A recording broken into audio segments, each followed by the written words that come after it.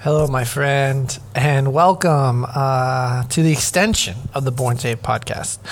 So this podcast is called Two or More, and it's a play off of the verse in the Bible that says, where two or more are gathered, I am also there. You know, and I really, in my experience of life, have found that when I'm in my godness and another person is in their godness, truly God is there because we are just creating.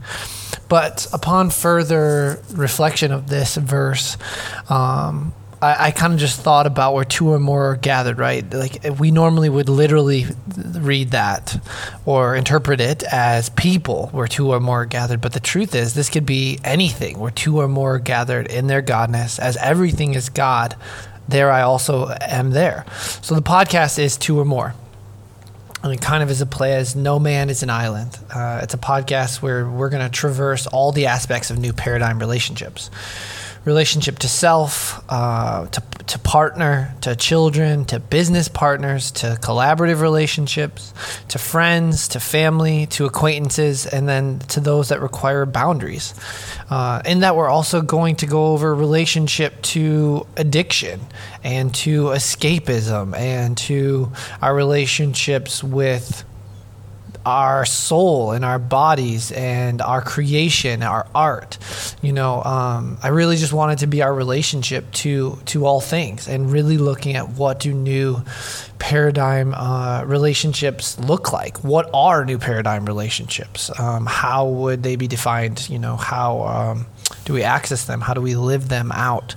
You know, and so today what I really wanted to look at is a story from the Old Testament in the Bible. And this is why I say two or more is an extension of, Born Saved, in that the message of the Bible is that you are God, right? I really think that Jesus as an avatar, whether your belief is that the man did come and die and rose again, which is also totally fine and is a beautiful belief and thought process.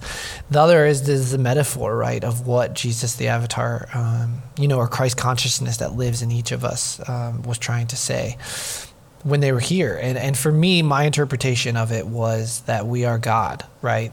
That seek ye first the kingdom of heaven. Where is the heaven? Where is heaven? Oh, the kingdom is inside of you. Oh, and to enter the kingdom of heaven, you must become like a child. You must, right? Don't look at the birds of the air. Not even Solomon in all of his splendor, was dressed like the lilies of the field or got to live like the birds of the air. But do they worry about tomorrow? So be present, right? Going back to really foundationally the two pieces of scripture from the Bhagavad Gita and then the first two noble truths of Buddha. When the Bhagavad Gita is that we are to do the best that we can in all things, but to be unattached to the results of those actions, right? And the first two noble truths is that everything is suffering, is number one, and that the second is that the reason for that suffering is our attachment to it. So really, I wanted to kind of have a place where we're showcasing not only our relationship to self, and like what self-awareness and development really looks like, but really to focus in on how are those and the things around us helping us to nourish who and what we are called to be. So I wanted to just really look at a story of what I really believe embodies new paradigm relationships in the Old Testament.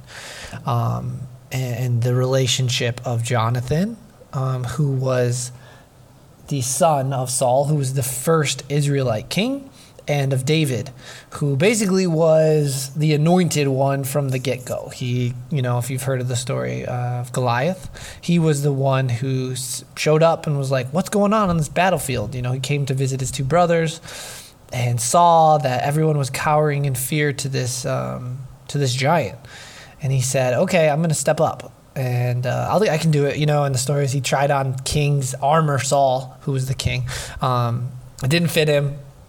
tried his sword, everything. Nothing fit him. And so all he did was go into battle with this 10-foot giant, and had his smooth stones that he had picked from the river. And by believing in his godness, right, he was able to kill him. And so this is where you can look at the story as literal. You can read and look at, the lineage of Abraham and of Isaac and of Jacob literally, or you can do both, or you can look at it metaphorically, and look at like Bible characters. I heard this from Aaron Neville, where he's talking about like each character in the Bible is a consciousness, that we embody, and that, in throughout humanity is embodied, And so if you look at David, right, there's the consciousness of David, and this is also where there's a recent podcast, and I forget her name. I'll put her in the show notes. But Jazz and I have really been digging her, but she's like a really, like her belief is that Jesus died, rose again, that she is saved by Jesus' blood. It atoned for sin. But the way that she is listening to the God in herself talk about the Bible, Jazz and I have been really moved by it, because she's not listening to anyone else's interpretation of it. But she even said, I came to this conclusion that, we're told, be like David. He had a whole heart for God. Or be like this person, right? Because they're who I should embody or look at my life. But then she said, they're just archetypes and people that I can draw connection to and solidarity, but also say my life and my path or my dharma is mine. I don't have to go that route. And so when I read, the stories, for me, I actually do think that these people lived and existed, but I also really draw so much connection to them as consciousness, like embodiment of consciousness, So basically, as I was saying, right, you have this anointed person in David. And actually, if you look at the Bible, David's lineage is actually where Jesus comes from. So you have this anointed king, but let's actually go back a little bit and realize that actually, if you read in the Old Testament, that the Israelites as God's chosen people, and again, the consciousness of God's chosen people, not of the literal lineage of Abraham, right? Because Abraham made a covenant with God because he was accredited with faithfulness. So God said, I will make your descendants outnumber the stars based off of the idea of faithfulness, of God, to see in the unknown, to believe in the unknown, so much so that I will go against creed and tribe, and I will move into the desert. I will leave everything that I have ever known. I will bring my people with me, and we'll just see what this new journey is about. Accredited to then Jacob, right? God recommitting his covenant as Jacob, wrestled with him, wrestled with God, the story goes. And no, your name is no longer Jacob, but it's Israel, after God asked him, what is your name? And he was given, you are Israel, the chosen people of God, because of the consciousness that he was embodying, not as the literal lineage. That's not, again, God is not moral. God does not pick sides. God does not bless. God just protects the balance of all things. And so that's every action has a natural and actual reaction. So this lineage, right, we're looking at, of God's chosen people, we're never actually supposed to have a king. But it was only by the people's demand and their free will as God to say, no, we want a king, right? So the prophets of the day basically chose, Saul as the first Israelite king, because he was valorous, he was wise, he was strong, good breeding, all of the things that are the characteristics of a king, right? And so he had a son named Jonathan. And this is where the story picks up. So we're going to be reading actually literally from 1 Samuel 19. And this is basically what had happened is David, because he was really in his God identity when he was younger, he found tremendous favor with the Israelites, and he had great victories in battle, and God favored him, and life just favored him. He was manifesting from his place of deepest, genuineness. And this made Saul jealous, right? The mirror of David and what he was a threat to his kingdom and to, his reign and to Jonathan's reign and stuff. And so we pick up the story where Saul is battling, and this is Jazz definition, but the devil, right? Like in the definition of devil here is when you are divided against yourself, right? So you're divided against your God identity, whether it be through ego, through trauma, through programming, for whatever reason, Saul cannot get over the fact of his jealousy or how he is divided against himself. And so we start off with saying, Saul told his son Jonathan and all the attendants to kill David. And this is, 1 Samuel 19. But Jonathan had a great liking to David and warned him, "My father Saul is looking for a chance to kill you. Be on your guard tomorrow morning. Go into hiding and stay there. I will go out, stand with my father in the field where you are. I'll speak to him about you and will tell you what I find out." Jonathan spoke well of David to Saul his father and said to him, "Let not the king do wrong to his servant David. He was not wrong. He has not wronged you, and what he has done has benefited you greatly. He took his life in his hands when he killed the Philistine," and that's Goliath he's referring to. "The Lord won a great victory for all of Israel." Again, right? Israel, God's chosen people, those who wrestle with God. So those of us who are willing to look at our own godness. And you saw it and were glad. Why then would you do wrong to an innocent man like David by killing him for no reason? Saul listened to Jonathan and took his oath. "As surely as the Lord lives, David will not be put to death." So Jonathan called David and told him the whole conversation. He brought him to Saul, and David was with Saul as before, as he saw David as this, just again, to enter the kingdom of heaven, right? To be God, you must become like a child. And this was David from the get-go, just showing up. "Oh, what's going on? There's a giant? Okay, sure, I can take him." But then it says, "But an evil spirit from the Lord." And this is where it's like literal translation. God sent a spirit, to Saul, which some people, you could believe that, and that's fine. I just look at it, an evil spirit, right? A consciousness that was divided against Saul, the person who had previously just made a covenant to say David will not be put to death, came into him. And he thought in his worldly title and position as king, he could do whatever he wants. So while David was playing the lure, Saul tried to pin him to the wall with a spear. But David eluded him as Saul drove the spear into the wall. That night, David made good his escape. Saul sent men to David's house to watch it and kill him in the morning. But Michal, who was Saul's daughter, who David had married, so this is actually his son-in-law, let David down through a window, and he fled and escaped. Then Michal took an idol and laid it on the bed, covering it with a garment and putting some goat's hair at its head. And then basically Saul asked, why would you deceive me like this and send my enemy away so that he escaped? She told him, "He said to me, 'Let me get away. Why should I kill you?' When David had fled and made his escape, he went to Samuel, who was the prophet, who had prophesied that he would be king, as well as Saul, and told him what had happened. Saul heard about this and sent men to capture him. Saul was told about it, and he sent more men. Saul sent men a third time, and they also prophesied. Finally, he himself went to where Samuel was. But the Spirit of God came even on him, and he walked along prophesying until he came back. He stripped off his garments, and he too prophesied in Samuel's presence. He lay naked all that day and all that night. This is why people say, is Saul among the prophets? And so basically, he went to kill David himself in the presence of God, right? To where two or more were gathered as God. Saul went, but he was so overcome by the energy that he him too was prophesying. So this is where we go into Samuel 20. Where this is, to me, the definition of new paradigm relationships. And so Jonathan, as the embodiment or the consciousness of self-nourishment, of self-responsibility, of knowing who am I as God and what is my purpose and where am I at, is showing David something. So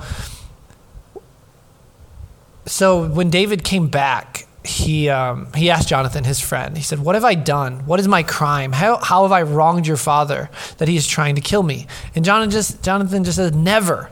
You're not going to die. Look, my father doesn't do anything, great or small, without letting me know. Why would he hide this from me? It isn't so." But David took an oath and said, "Your father knows very well that I have found favor in your eyes." And he has said to himself, "Jonathan must not know this, or he will be grieved. Yet as surely as the Lord lives and you live, there is only a step between me and death." Jonathan said to David, "Whatever you want me to do, I'll do for you." So David said, "Look, tomorrow is the new moon feast, and I am supposed to dine with the king. But let me go and hide in the field until the evening of the day after tomorrow. If your father misses me at all, tell me. Tell him, David earnestly asked my permission to hurry to Bethlehem, his hometown, because an annual sacrifice is being made there for this whole clan. If he says, 'Very well,' then your servant is safe. But if he loses his temper, you can be sure that he is determined to harm me. As for you, show kindness to your servant, for you have brought him into a covenant with you before the Lord. If I am guilty, then kill me yourself. Why hand me over to your father?" And Jonathan just said, "Never. If I had the last inkling that my father was determined to harm you, wouldn't I tell you?" David asked, "Who will tell me if your father answers you harshly?" "Come," Jonathan said, "let's go out in the field." So they went there together. And this is interesting, right? Because David, this is to me where you start to see him questioning and really having skepticism around his, anointed calling.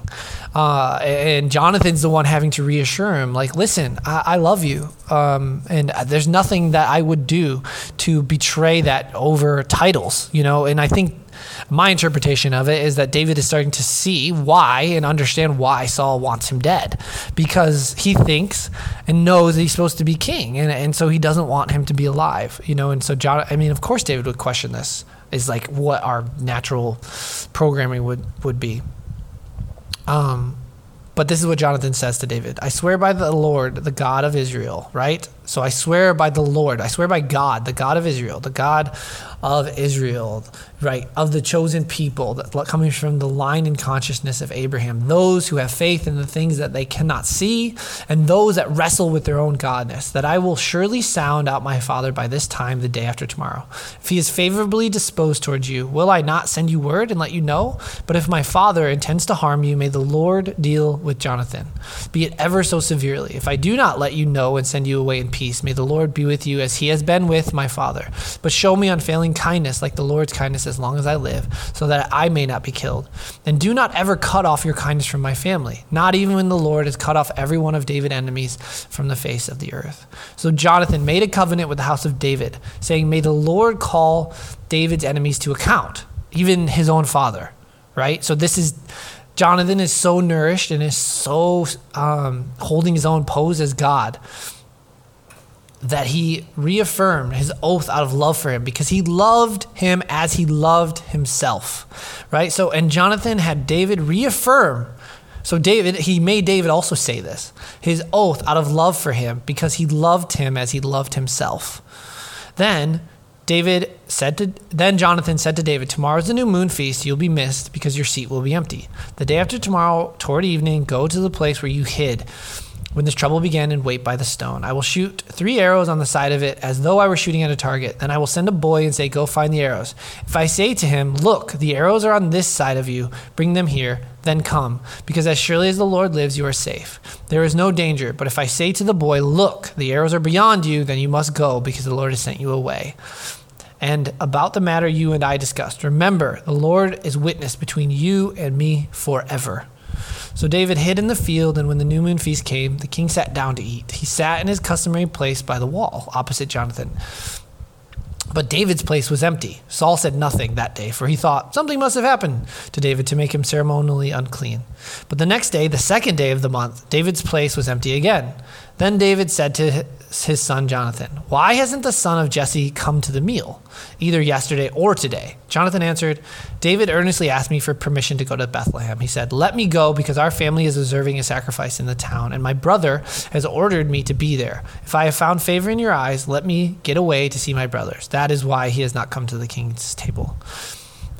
Saul's anger flared up at Jonathan, and he said to him, "You son of a perverse and rebellious woman, don't I know that you have sided with the son of Jesse to your own shame and to the shame of the mother who bore you?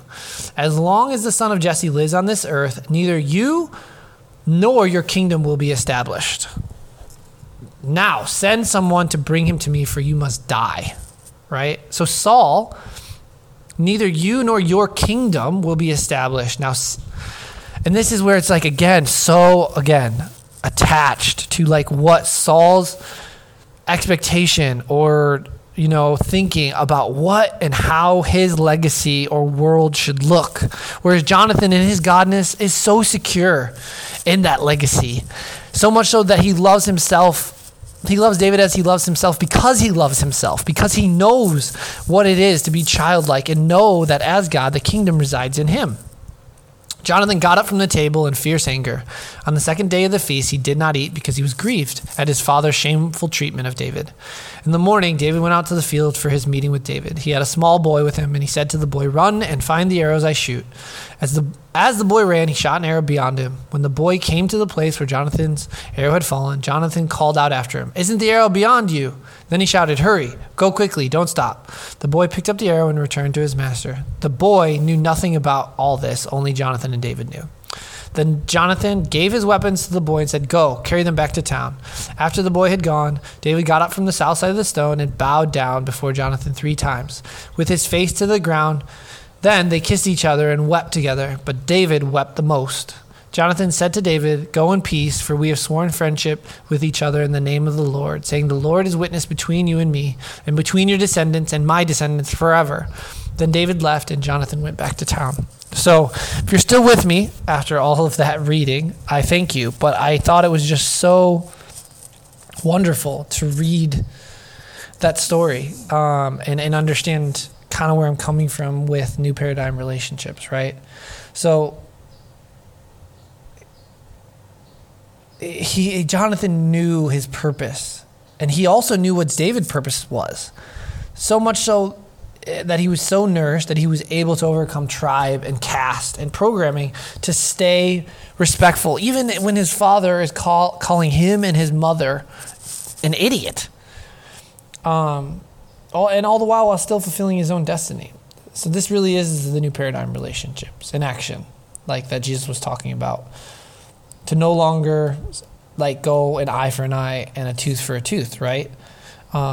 And this is where it's so interesting because my kids, so Sissy is now 5 and brother is 6. And they're always, as siblings do, fighting over things and looking for ways to hold something over the other one's head. And then when the other one acts in retaliation, of course, what do they say? Well, they did it first. And this is what Jesus was talking about, right? Like no longer an eye for an eye or a tooth for a tooth, but you turn the other cheek. And this isn't where and this took me a long time to figure out, but Jesus isn't literally saying just sacrifice yourself, right? Turn the other cheek. You take the projection that the other person is putting on you, as just, okay, because they don't know any better. It's you do as Jonathan did. You hold your pose. You stand in the line of your own destiny as God, and you just let it play out. So when I am now talking to Sissy and brother, I struggle sometimes to find the words to say.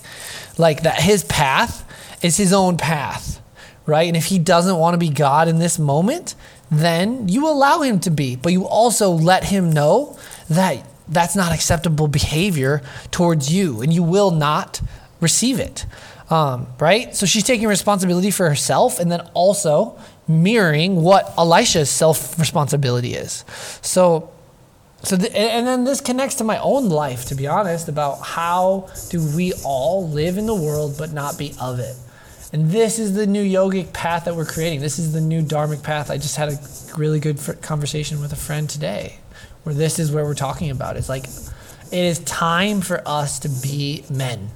For me, it's time to stand in my responsibility and what is my responsibility and how, even when it hurts to say that I am abusive, emotionally or manipulatively to my wife or to my kids or to my friends, or I'm a coward, to take responsibility of that, right? Because Christ consciousness that lives in all of us, my true disciple will pick up their cross and carry it. And then all we can do is just mirror that to society. And then again, right, do the best you can and be unattached to the results of our actions. So if you made it through this whole episode, I hope that you enjoyed it. I hope that you will go on this journey with us. I'm going to have a lot of interviews on this, and really there's going to be candid, very, very candid conversations like this, where we're just talking about, relationships and what is our relationships to each other, to things, to our own, of all varying factors. So I wish you love, my friends, and we will talk soon.